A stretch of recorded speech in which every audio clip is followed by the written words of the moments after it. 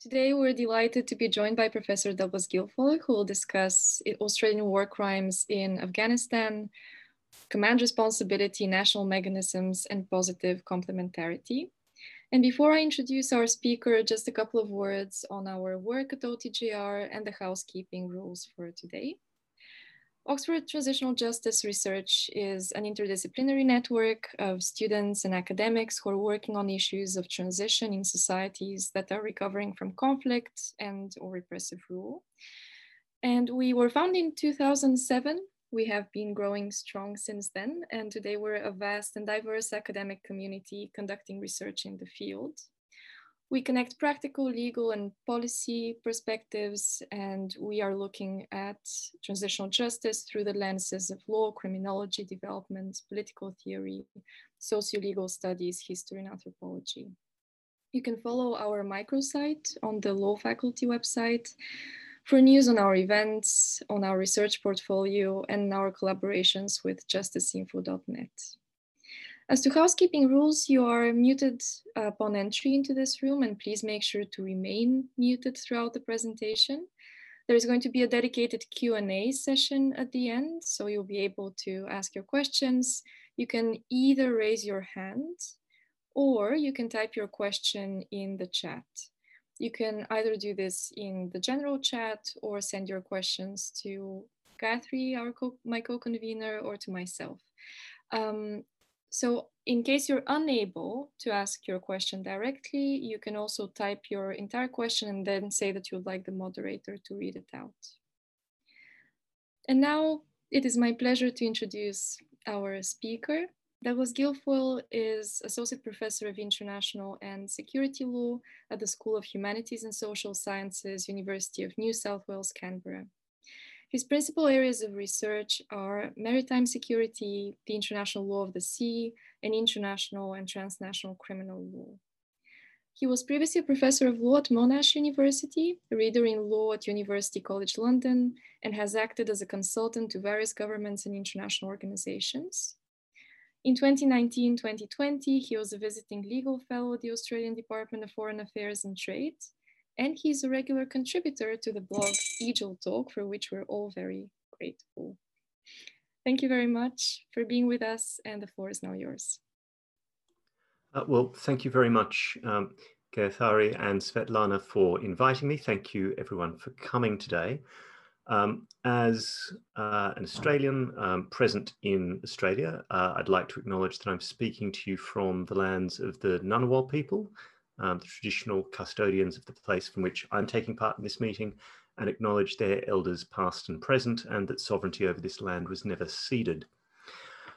So I'm speaking on a rather serious topic today, obviously, alleged Australian war crimes in Afghanistan, questions of command responsibility, national mechanisms, and positive complementarity. I hope to speak for no more than 45 minutes, and I invite the conveners to wave at me vigorously at about that time point if I'm going on too far, and then I'd be very interested in hearing your perspectives on the material I'm going to present and answering any questions I can to the best of my ability. All right, so the first and perfectly reasonable question is, if I can get my slides to work, what is the Brereton Report? So the photo I'm framing this around is the Chief of the Australian Defence Force, General Angus Campbell's press conference at the Australian Defence Force offices in Russell in Canberra, where in November he released the final report of a long-running inquiry into alleged Australian war crimes in Afghanistan. So it's now widely known as the Brereton Report after the head of the inquiry, Justice Brereton of the Supreme Court of New South Wales in Sydney, but who is also holds a commission in the Australian Army Reserves. The report was commissioned by the Inspector General of the Australian Defence Force, which is an independent investigatory and disciplinary office, a separate statutory office outside the military chain of command.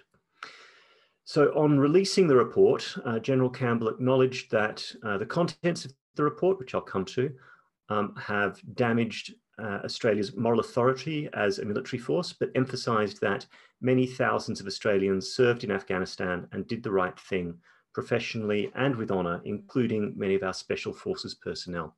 Nonetheless, the unredacted portions of the report, and there are substantial redactions for reasons of not just privacy, but also to avoid prejudicing further possible prosecutions. But there are sections of the unredacted report which open essentially with the following events constitute some of the most, if not the most, shocking crimes alleged against Australian service personnel in Australia's history.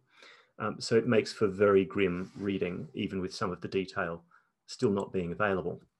All right, so what do I want to cover in this presentation? So I want to offer a timeline of the events that lead up to that press conference last November. I want to speak a little bit about the nature of the alleged crimes. I want particularly to dwell on the controversy around the extent to which there should or could be prosecutions based on command responsibility coming out of this report. I then want to go back a little deeper into some of the facts as we understand them now and what was known at the relevant times. And then as a lawyer, I want to get into the nitty-gritty a little. I want to talk about the applicable Australian and international law and the extent to which they mirror each other or don't. And in particular, I want to come right down to the critical step in applying the divergent branches of the law, being the mens rea, or the mental component of the crime required, the mental state required to be a responsible commander under the doctrine of command responsibility. And I also want to address the policy question: how far up the chain of command should responsibility for war crimes committed in the field extend? We often address command responsibility as international lawyers in a more abstract or global sense and don't necessarily disaggregate it in that fashion. And time permitting, I want to offer just a few brief words about whether the Brereton report and the follow-up to it constitutes an example of positive complementarity in the relationship between Australia and the International Criminal Court. All right, let me turn to the timeline. So in terms of general background, there has been one attempted prosecution of alleged Australian war crimes in the past and or in the recent past. So in 2011, there was a court-martial into what was called a civilian casualty incident in which 2 soldiers were accused of the ordinary crime, and I'll come back to what I mean by that, of negligent manslaughter. So that is, rather than being charged with a war crime under the relevant Australian war crimes legislation, they were charged with a disciplinary offence under the Australian Defence Force legislation, which, as it were, imports ordinary crimes into disciplinary offences. And the difficulty in this case, which revolved around 2 patrol members throwing fragmentation grenades into an occupied building from which they were coming under fire, was whether they had known of the presence of civilians, and in particular 2 children who were killed in the course of that incident.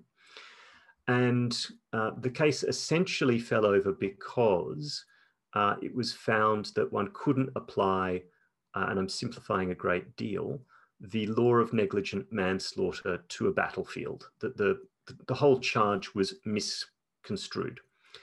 And in a sense, the reason the defence prosecutor had gone to negligent manslaughter was the mental state for willful killing or deliberate targeting of civilians was on the facts going to be too hard to make out. It was a confused heat of battle situation. So I raise this in the sense that Australia has, at least on one occasion, recently turned its mind to the difficulty of prosecuting potential or alleged heat of battle offences. All right. Documents which have been subsequently leaked suggest that at least by 2013, 2014, the Defence Department was aware that there were quote unquote problems emerging with the organisational culture of Australian Special Forces, and particularly the SAS, the Special Air Service, the other branch of our Special Forces being commandos. Okay. In 2016, these rumours reached the point where an independent military sociologist, Dr. Samantha Cromford, was commissioned to report into the organisational culture of the Australian SAS, and she received, while compiling that report, as it were, unprompted disclosures relating to the killings of unarmed civilians, which would obviously make out a war crime of willful killing or murder. Now, that in turn then led to the Inspector General of the Australian Defence Force, the independent statutory office holder I've already mentioned, appointing Paul Brereton, a Justice of the New South Wales Court of Appeal and a Major General in the Australian Army Reserves, to inquire into these matters. And that inquiry was obviously long running because it did not report until the end of 2019.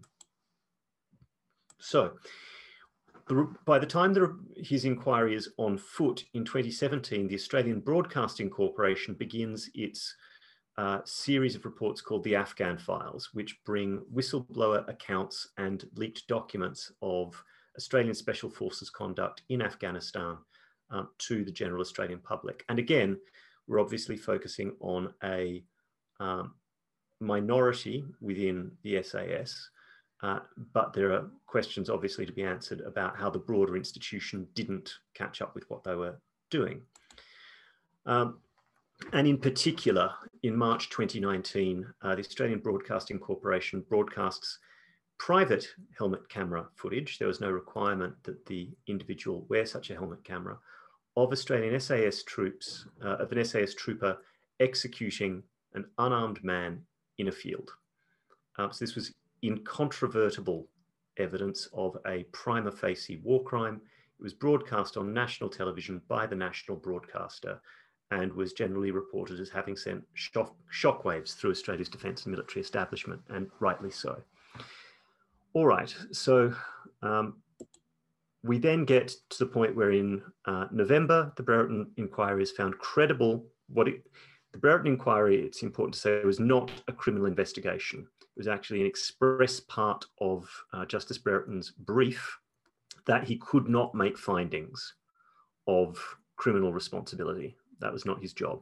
He was, however, to look for credible information which would suggest that crimes occurred. And on that basis, the report identifies 39 individual killings involving 25 Australians.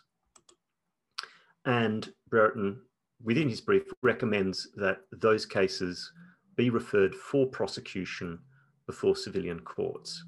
And that's potentially significant, but the reasoning appears to be that by the time Justice Brereton reported, a number of the individuals under suspicion had left the Australian Defence Force and wouldn't be amenable to military discipline, and that if these cases were to be heard, it would be preferable that they all be heard within the one system, and therefore by default that was going to need to be the civilian system. But on top of that, certain considerations of transparency and accountability and what the Australian public would expect of people who had served in its name weighed, in Justice Brereton's opinion, in favour of prosecution before the ordinary courts. In response to this, the Australian Prime Minister, indeed, I believe the timing was such that this was announced, I might be wrong, but I believe the establishment of the Office of the Special Investigator was announced before the report was officially released. So the Australian political community, the government, was preparing Australians for the fact that when the report came out, there would be matters that would require criminal investigation. And the mechanism established has been the Office of the Special Investigator. So it will be a new task force sitting within our Department of Home Affairs. Its job will be to conduct criminal investigations, to prepare briefs of evidence to a criminal standard, and then refer individual cases to the Australian Commonwealth Director of Public Prosecutions, our equivalent of the Federal Director of Public Prosecutions. I should say on that, the Special Investigator has now been appointed. It's Justice Mark Weinberg, a very significant Australian judicial figure who himself has been in the past the Commonwealth Director of Public Prosecutions, a criminal law judge of the Supreme Court of Victoria, and a judge within the Australian federal court system. It would be hard to find someone more experienced. All right, so what are the crimes that have been alleged? The report itself investigates essentially two categories of civilian death. The first appear to involve, at best, very liberal interpretations of rules of engagement, meaning that any service age male running from a compound of interest could be targeted, and these people running away were called squirters. And in reports filled in and passed up the chain of command, they were normally described as, it was believed that they were moving to gain higher ground and a tactical advantage, or potentially running for a weapons cache or to alert others. A separate and related category were so-called spotters, people who could have been in a position in order to report on the movements of enemy troops. And the second and more disturbing category was the straightforward killing of persons hors de combat or under Australian control outside the heat of battle. So this is the execution of persons who no longer pose any threat to Australian forces and are under their control. The report, perhaps for obvious reasons, focuses most of its attention on that second category because they're simply clear-cut, as opposed to the 2011 civilian casualty inquiry. There's no heat of battle question. There's no question about fog of war or confusion as to the status of these individuals or their targetability under international humanitarian law.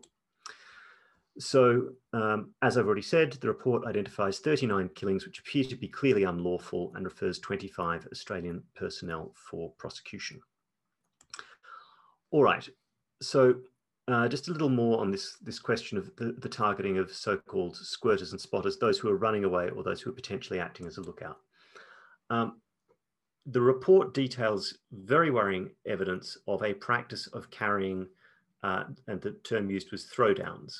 So these were typically small radio communication devices or foreign small arms to plant on unarmed bodies. This was essentially falsifying post-incident reporting such that there appeared to be greater compliance with rules of engagement than there actually were, or to portray persons who had been killed as being targetable. Now, obviously, as we know in the study of international humanitarian law, if someone targets a civilian based on a genuine and reasonable mistake of fact as to their status, then arguably, or indeed perhaps definitely, there has been no war crime, right? But this is after the fact, making things look far more certain than they were. And we'll come to some of the reasons for that. Oh yes, so the essence of this was to allow in post-operation reporting these persons to have been depicted as direct participants in hostilities and therefore very obviously targetable. And one of the reasons that prosecuting any of these incidents will be very difficult is that you would have to prove the mental state at the time of targeting. The fact that you're carrying throwdowns around to conceal any mistakes doesn't necessarily prove that you went out into the field with the intention to kill civilians who were not participating in hostilities. And indeed, part of the Brereton Report's way of treating this information is to say that there is definitely misconduct involved here, but it's disciplinary misconduct. These are people who had decided that higher command was asking too many questions about operations in the field and they needed to present tidier reports, and carrying throwdowns was a part of that. So, you know, as it were, there's a guilty mental state, but it goes to a disciplinary offence and not to murder. That's the approach taken in the Brereton Report to these incidents. Yes, so the phrase used in the report is actually war on higher command, that some in the field had felt that higher command was acting in a way that was undermining operational effectiveness at the front line, that wasn't trusting people to do their job, and that really the only appropriate response was to tell commanders further up the chain of command what they wanted to hear and keep them off your back.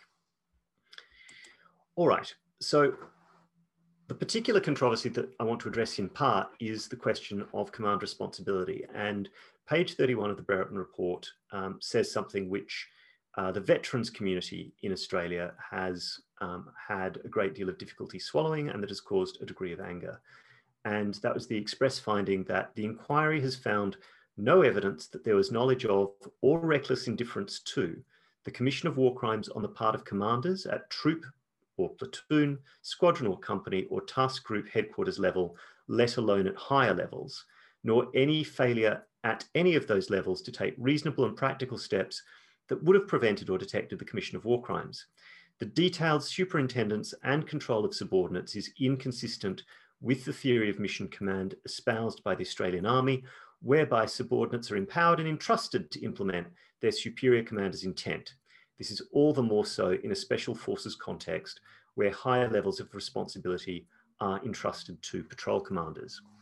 Now, one can take issue with a number of elements of this, but it was most pithily put by a journalist at the press conference where the report was released, which his statement was effectively, are we to believe that no one between the rank of lieutenant and lieutenant general knew what was going on?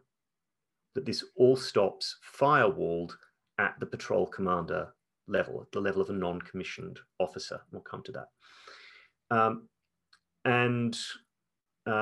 Certainly the phrase, no evidence that there was knowledge of or reckless indifference to, is a direct finding that goes to the Australian standard of command responsibility. So the theory of command responsibility espoused in the Brereton report is certainly there may have been moral failures by higher levels of command, some of which should result perhaps in administrative or disciplinary sanction because these things happen on your watch and you bear moral responsibility. But it was determined, or the Brereton report suggests, that there should be no responsibility above the patrol commander level. And I'll come to some of the reasons that make that at least superficially plausible. Obviously, the second half of the statement, a number of us might have rather more difficulty with, which is essentially to say, the way we have chosen to organise ourselves as a professional body makes compliance with the law difficult, and therefore we should be excused it. Now, that's not, as I've put it in some of my blog posts, a statement we would accept if it were made, for example, by surgeons in relation to negligent killing. But nonetheless, it's something that Justice Brereton put out. Nonetheless, there'll be some sympathy shown in some of the case law for this vision of where responsibility stops, which I'll come to. All right, so what were the facts? Okay, I mean, to start with, the thing to, of course, always remind oneself about Afghanistan, particularly if you're an armchair observer, as I am, is that it presents some of the most inhospitable, challenging and daunting terrain for military operations in the world, where if you're operating close to the ground, those in one valley might not have any line of sight to what is happening one valley over. And I hope this image helps illustrate that difficulty of maintaining line of sight, even if you have drones or other aerial support in place. It also appears that the longer Australian operations ran in Afghanistan, there was a degree of unhealthy rivalry between the Special Air Service and the commandos. So there's two different branches of special forces, perhaps wanting to outdo each other, not in the entirety of each service, but groups within.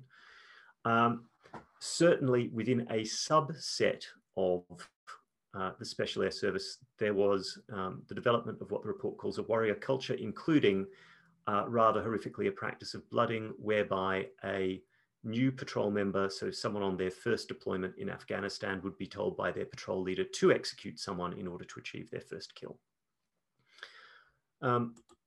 And one of the reasons that Brereton gives that is certainly plausible for how this culture developed was, and the report uses this terminology expressly, a culture of, as it were, who is inside the wire and outside the wire. So in if you're an officer operating from the base inside the wire, you do not question culturally those who spend their operational deployment working outside the wire, jeopardizing their life to achieve mission goals.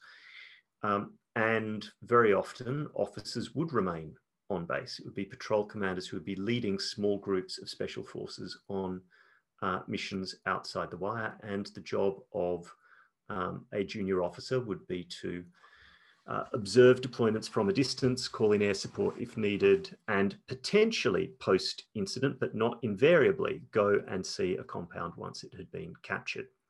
But so there's both a cultural element here, but also a firewalling, right? If those inside the wire don't necessarily go outside the wire, how are they going to know what those on patrol are doing? And there are solid military reasons potentially for leaving junior officers in, as it were, back at headquarters in what was referred to as an overwatch role. Okay. As we've said, the geography is very challenging. Also, special forces come themselves with a culture of compartmentalization of information, that you only tell people what they need to know, that you hold information closely, that you don't disgorge it willy-nilly. So the idea being here that all of these elements add up to a situation where if a patrol commander wants to keep something in his unit and not let anyone else know, they're in a very good position to contain that information and indeed actively prevent officers finding out what has occurred. There's also a question, you'll get different views on this depending on who you speak to, but of the power balance between junior officers and non-commissioned officer patrol commanders. That is, an actual SAS patrol going out into the field, conducting operations, the so-called operators, will be led by a non-commissioned officer, a sergeant. They could have up to 15 years of experience, and at this point in operations in Afghanistan have done many tours in Afghanistan and be experienced and highly respected veterans. A junior officer might be relatively early in their career. They might be a relatively recent graduate from the Australian Defence Force Academy. They might be on their first or second deployment to Afghanistan, where they might only stay for a period of 6 months before being rotated out. Further, in the culture of the Australian Army and many other armies, it is the job of the non-commissioned officers to help train the junior officers.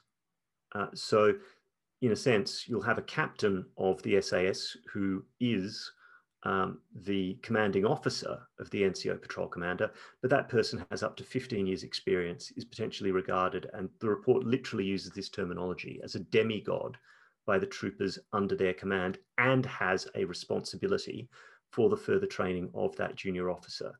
And so the power to make or break the careers of junior officers very often rests with these highly experienced and often very charismatic NCOs.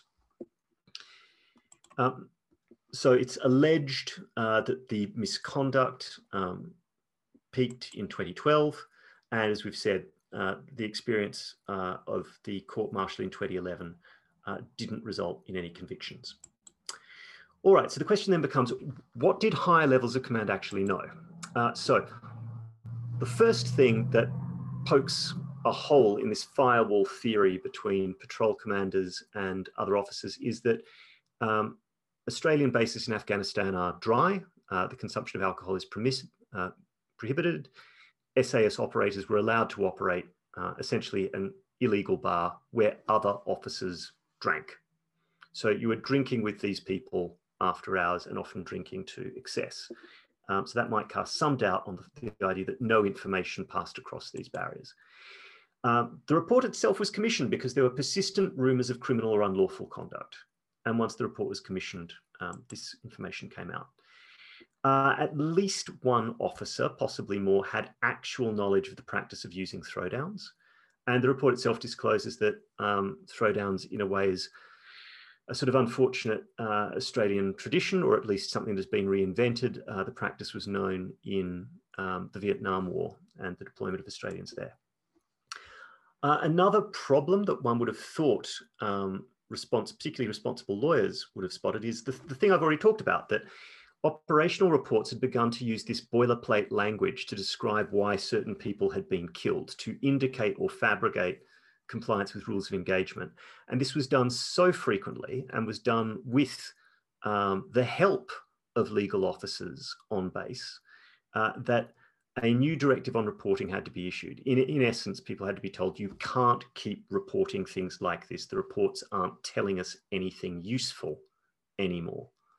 And one would have thought that should have sent alarm bells. If you're actually receiving reports that just use copy-pasted language rather than accurately describing what's happening, that might suggest there's a need for further inquiry. And finally, and potentially most damningly, local Afghan nationals repeatedly complained that unlawful killings were occurring. They either complained directly or relayed these complaints through the International Committee of the Red Cross. And these were received but invariably dismissed as either being the result of insurgent propaganda or compensation seeking by locals. So there was no mentality that these things should be taken with a degree of seriousness exhibited by ADF legal officers, it seems. All right, so where does that get us to? So if we think about the applicable international law of command responsibility as pioneered most recently by the tribunals for Yugoslavia and Rwanda, we have three classic elements. There has to be the existence of a superior subordinate relationship, which within a conventional military is obviously not in question. One has to show that the superior failed to take reasonable and available measures to prevent or punish the crimes of subordinates. We have to identify the culpable mental state. They have to have known enough, at the very least, that they should have done something to be guilty as a commanding officer. And the Rome Statute adds a further element of causation, that the crimes that eventuated must have occurred as a result of the superior's failure to act. All right, so that's the international law, and we now find that in terms of treaties to which Australia subscribes, in Article 28A of the ICC statute, which tells us that a military commander shall be criminally responsible for international crimes committed by forces under his or her effective command and control as a result of his or her failure to exercise control properly over such forces, and this is the important bit, where the military commander either knew or, owing to the circumstances at the time, should have known that the forces were committing or about to commit such crimes. And the military commander failed to take all reasonable and necessary measures within their power to prevent them. Okay, so the Australian mirroring law is found in the Australian Criminal Code, which is annexed to the Criminal Code Act of 1995 in section 268(1)(15), which you'll see pretty neatly mirrors at first the language of the Rome Statute, but then changes the required mental state and says that the military commander either knew, same language as the Rome Statute, or owing to the circumstances at the time was reckless as to whether the forces were committing or about to commit such offences. And again, then goes on to the fairly standard conclusion. So the critical bit here is this phrase, was reckless. Now, this hasn't been done, I think, with any reasoning other than trying to take a mental state standard in the Rome Statute that's not familiar to Australian law and translate it into an Australian legal concept. But the question is what consequences that may have. So how do we apply the law to the facts? Very briefly, just to sort of narrow the critical issues, the existence of a superior subordinate relationship is obviously not in dispute. It also appears that no particular investigatory or disciplinary action or any effective action was taken prior to 2016. So inaction isn't really in dispute. What causation means, the fourth element under the Rome Statute, is untested. We can perhaps talk about it in Q&A, but in the interest of time, I'll move on. But essentially it's either a low threshold or a non-requirement would be my summary. So the question then becomes the mens rea. So the report on its face does not show that any officer actually knew the crimes were occurring. They knew a range of other facts, but didn't have knowledge of the crimes per se. So the question then is what is required by the ICC or Australian law. So we've got the contrast between owing to the circumstances at the time should have known, the ICC standard, or owing to the circumstances at the time was reckless, the Australian standard. So I'd call this the constructive knowledge question. You know, at what point does someone know enough that they should have done more, essentially? And the only case we have on point at the ICC under Article 28 is Bemba. And here the case law is not very helpful to us. So the pre-trial chamber laid out a very stringent test following the ICTY case law. The trial chamber did not consider the issue at all because it found actual knowledge to be made out. And the appeals chamber acquitted on a different question entirely, but there were dicta statements in separate opinions about this question. But if the pre-trial chamber was correct about what Article 28 means, it took up what it called the deliberately stringent standard in cases from the ICTY, such as Blaskic, which boils down to the idea that superiors are under an active duty to acquire information about their subordinates' activities, but cannot be held liable for them if they exercise due diligence. And the question then becomes, well, what does that standard mean in practice? So Bemba then went on to say, applying this ICTY case law, that the suspect may be considered to have known if inter alia, and depending on the circumstance of each case, he had general information to put him on notice of crimes committed by subordinates or the possibility of the occurrence of unlawful acts, and the information available was sufficient to justify further investigation. So that is, you know enough to be put on notice that you need to investigate. That's essentially what it boils down to. And I would say that is consistent with other elements of ICTY case law, and judges Vanden Wijngaard and Henderson appear to endorse that approach in the appeals chamber. But as I say, the appeals chamber doesn't rule on that authoritatively. So where do we land under Australian law? Well, under this Commonwealth Criminal Code, a person is reckless with respect to a result if they're aware of a substantial risk the result will occur, and having regard to the circumstances known it's unjustifiable to take the risk. So one of the questions here is, well, what's the result element? Is it the occurrence of any war crime, or the war crime actually charged in the proceedings in question? So the difficulty here becomes that, well, for example, were the complaints by Afghan nationals enough to create an awareness of a substantial risk, and in whom? It appears that many of these inquiries were conducted by different inquiry officers. People had different parts of the problem, but weren't necessarily seeing a pattern. Yes, and that's the point I've already made. The other problem is the best evidence we've got for potential war crimes involves the rules of engagement violations in the use of throwdowns. And we could say, well, that could build a claim for superior responsibility if we have to show a particular crime.